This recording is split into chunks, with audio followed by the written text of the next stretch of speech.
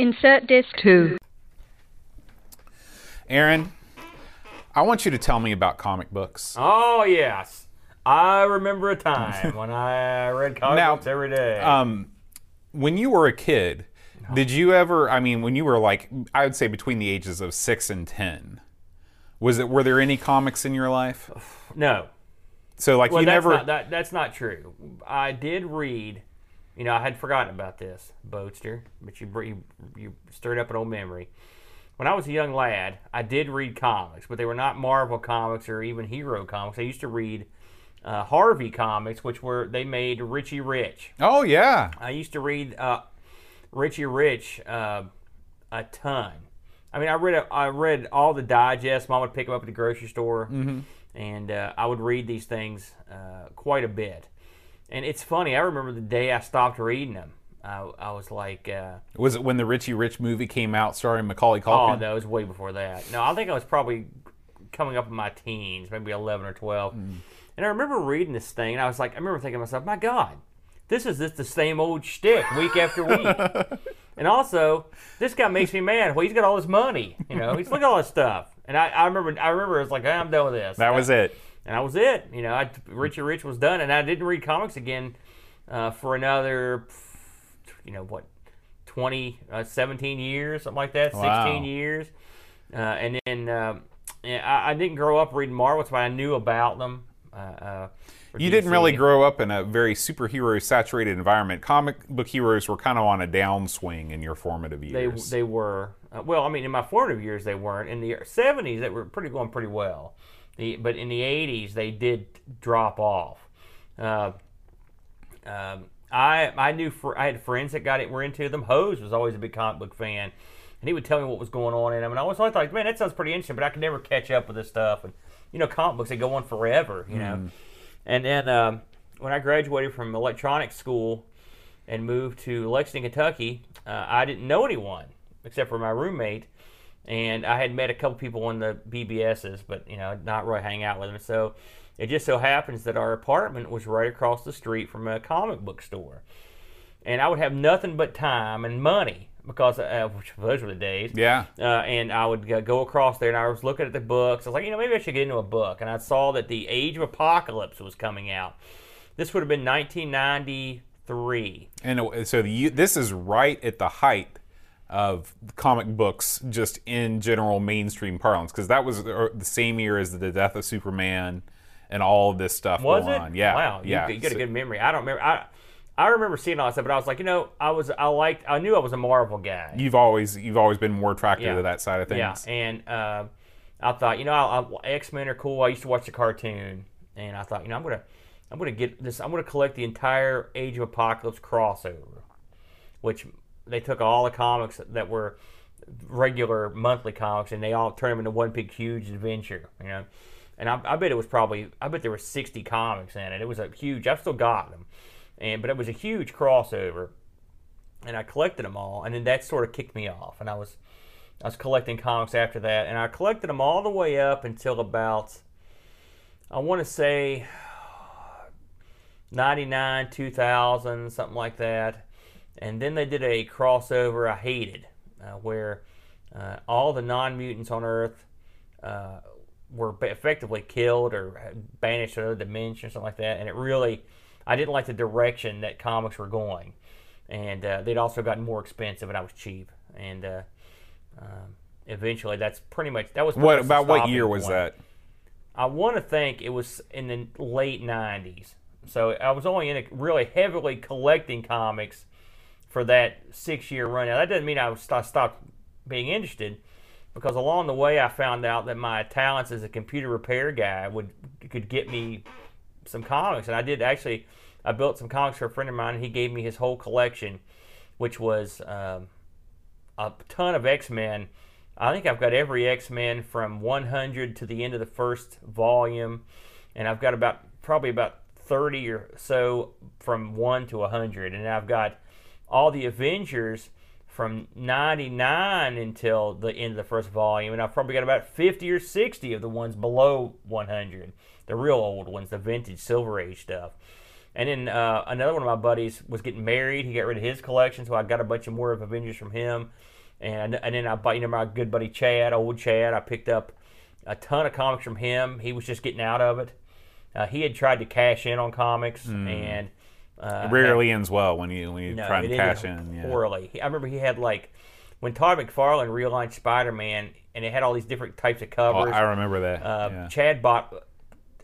Chad was an interesting fellow. He bought 5 of each color of the first issue, and then 10 of the second issue. He's like, "This is gonna be the one that's gonna be valuable because no one's gonna collect it." Well, it ain't worth jack. And he was giving those things out for years. They were around forever. I tried the same thing when the Avengers movie came out. I bought, or it might have been the X-Men. It was the X-Men movie. When the X-Men movie came out, I bought a box of the movie issue that they were giving out at the theater. And then I thought, I'm going to sell these off and make some bucks. I think I may have broke even, but I've still got them. I gave them out for years as gifts. For years, because I had a stack of them. So collecting comics for monetary gain is a fool's errand, and it's something I never really thought much about doing. Although I do look up what they're worth now occasionally to see what they're doing. When the Avengers movie came out, my collection went up substantially in value because those became more interesting to people. Yeah. Now, being a Marvel guy, I guess you never really had any interest in any of the Golden Age stuff, right? It's interesting. Chad lent me a collection of old, I want to think it was Supermans, and I read those, and they were pretty entertaining. These were not originals. These were wacky. That was a collected book of volumes, And Batman, same thing. You go back and listen to those. Watch those old. They're kind of wacky. I like that kind of stuff. Yeah, I'm reading a book on the history of Batman right now, and they've included in the book several full issues from each one of the periods. And the Golden Age stuff is it's drawn so much differently than comics are drawn now. Everything is so much more plain because they were so much more limited with what they could do. But I really dig it. I think it's a cool style. But there's no way that you can afford that stuff these days. I go. Do you look at you never collected comics, I'm guessing? No, I never got into it, but I was sort of vicariously involved because my friend Chad is he's been a big comics guy for a long time. If you go into a comic book store today, which I do on occasion, I'm usually looking for vintage gaming stuff, but sometimes I'll look through the comics. The art and the craftsmanship that has gone into the actual artistic parts of these things is off the charts. It's off the charts. Now, I'm guessing that's because you have computers to use as a tool. But, the quality of the art is unbelievable. And they're on great paper and everything, but they're so expensive. Right. I just cannot. I tried to get back into, I remember when Alpha Flight relaunched 12 years ago. I tried to get back into What's Alpha Flight? Alpha Flight was a Canadian superhero team of mutants. I don't know. They go through and change stuff, and it makes me unhappy. My buddy Hose and me went to Comic-Con in Charlotte. Gosh, that was probably 10, 12 years ago. And we went to a panel of old comic book writers, including the guy that drew the original Green Lanterns. And some real famous guys. And all they did the whole time was talk about how much they hated modern comics. So we loved it. Then we went to the press conference where they were just launching Civil War, the Marvel series, the movie that was released recently. Yeah. And I hated the concept. I was like, this is horrible. These concepts are coming up with. But, they printed money with it for a while. But, I think it was detrimental.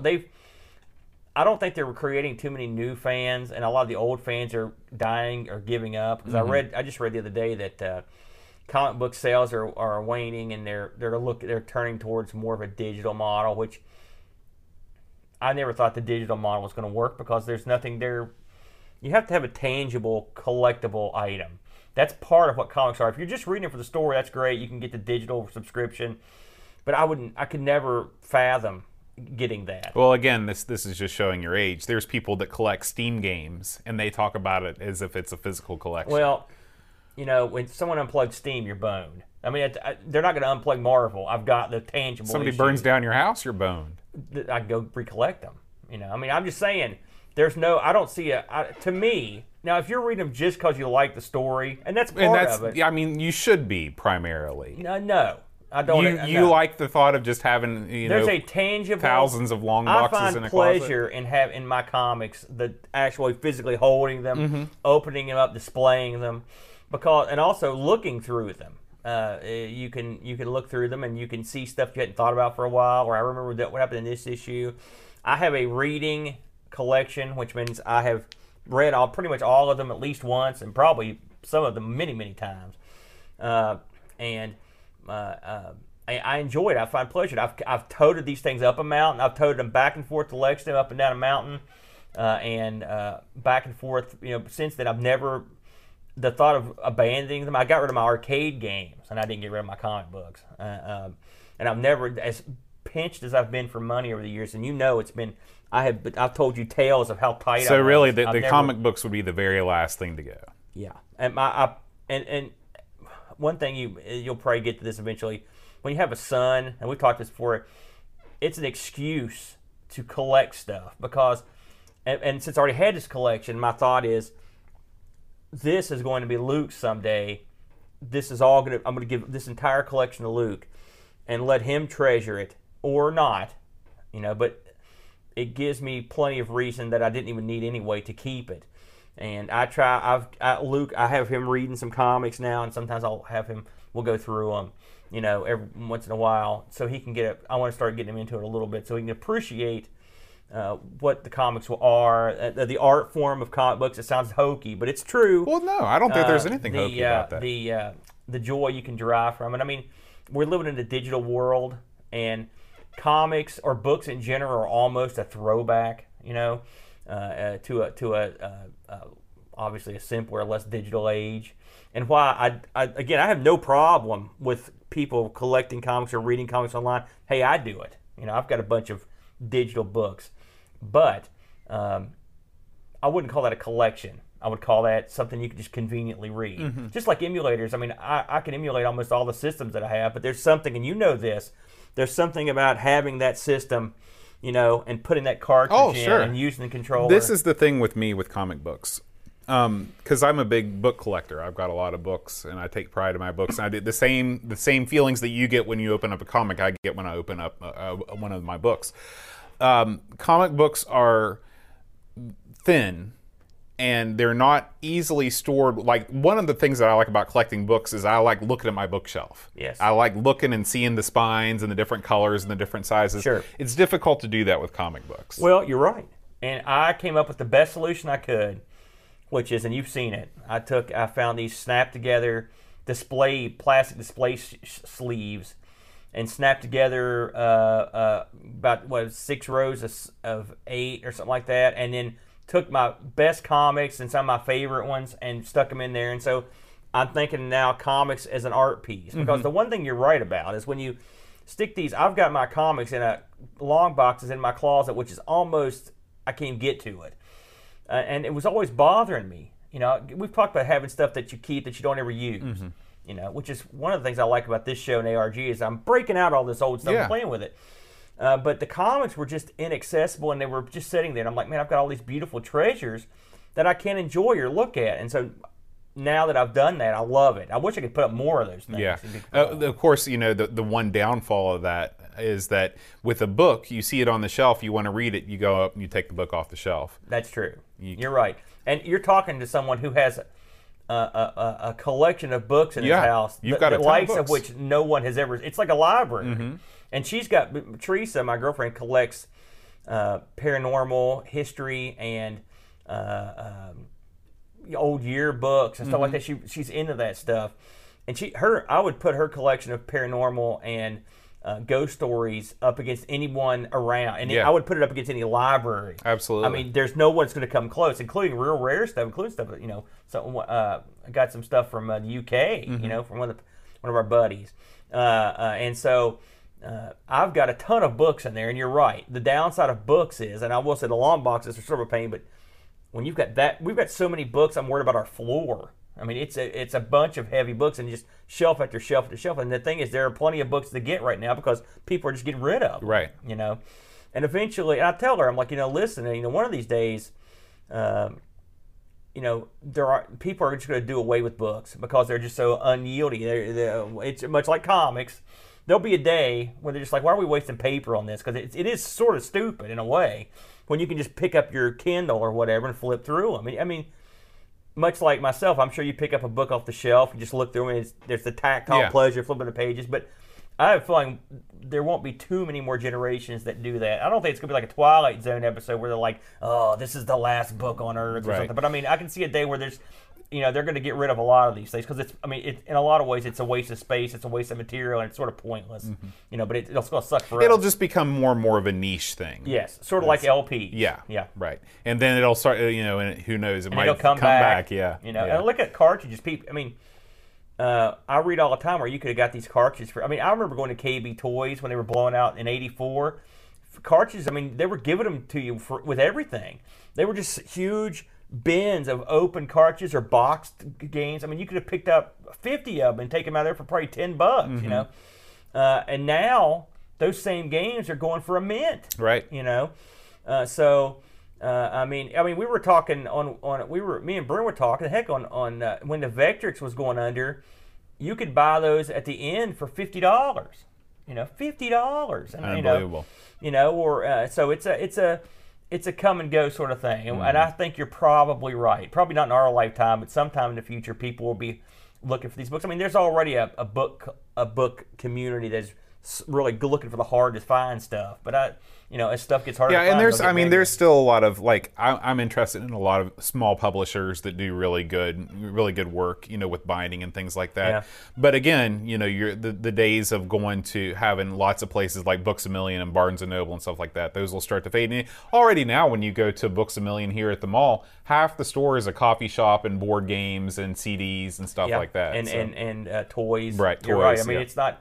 I mean, if you go to there's a big bookseller in Lexington called Joseph Beth, a massive joint. I always wonder how many days it's got left, just for that reason. I mean, they've also got a coffee shop and they bring in musical guests or whatever. I mean, you can't just be a bookstore anymore. Yeah. You can, but it's not easy. It's much like an arcade. You know, you can't just have an arcade anymore. It is a tragedy. Man. Yeah.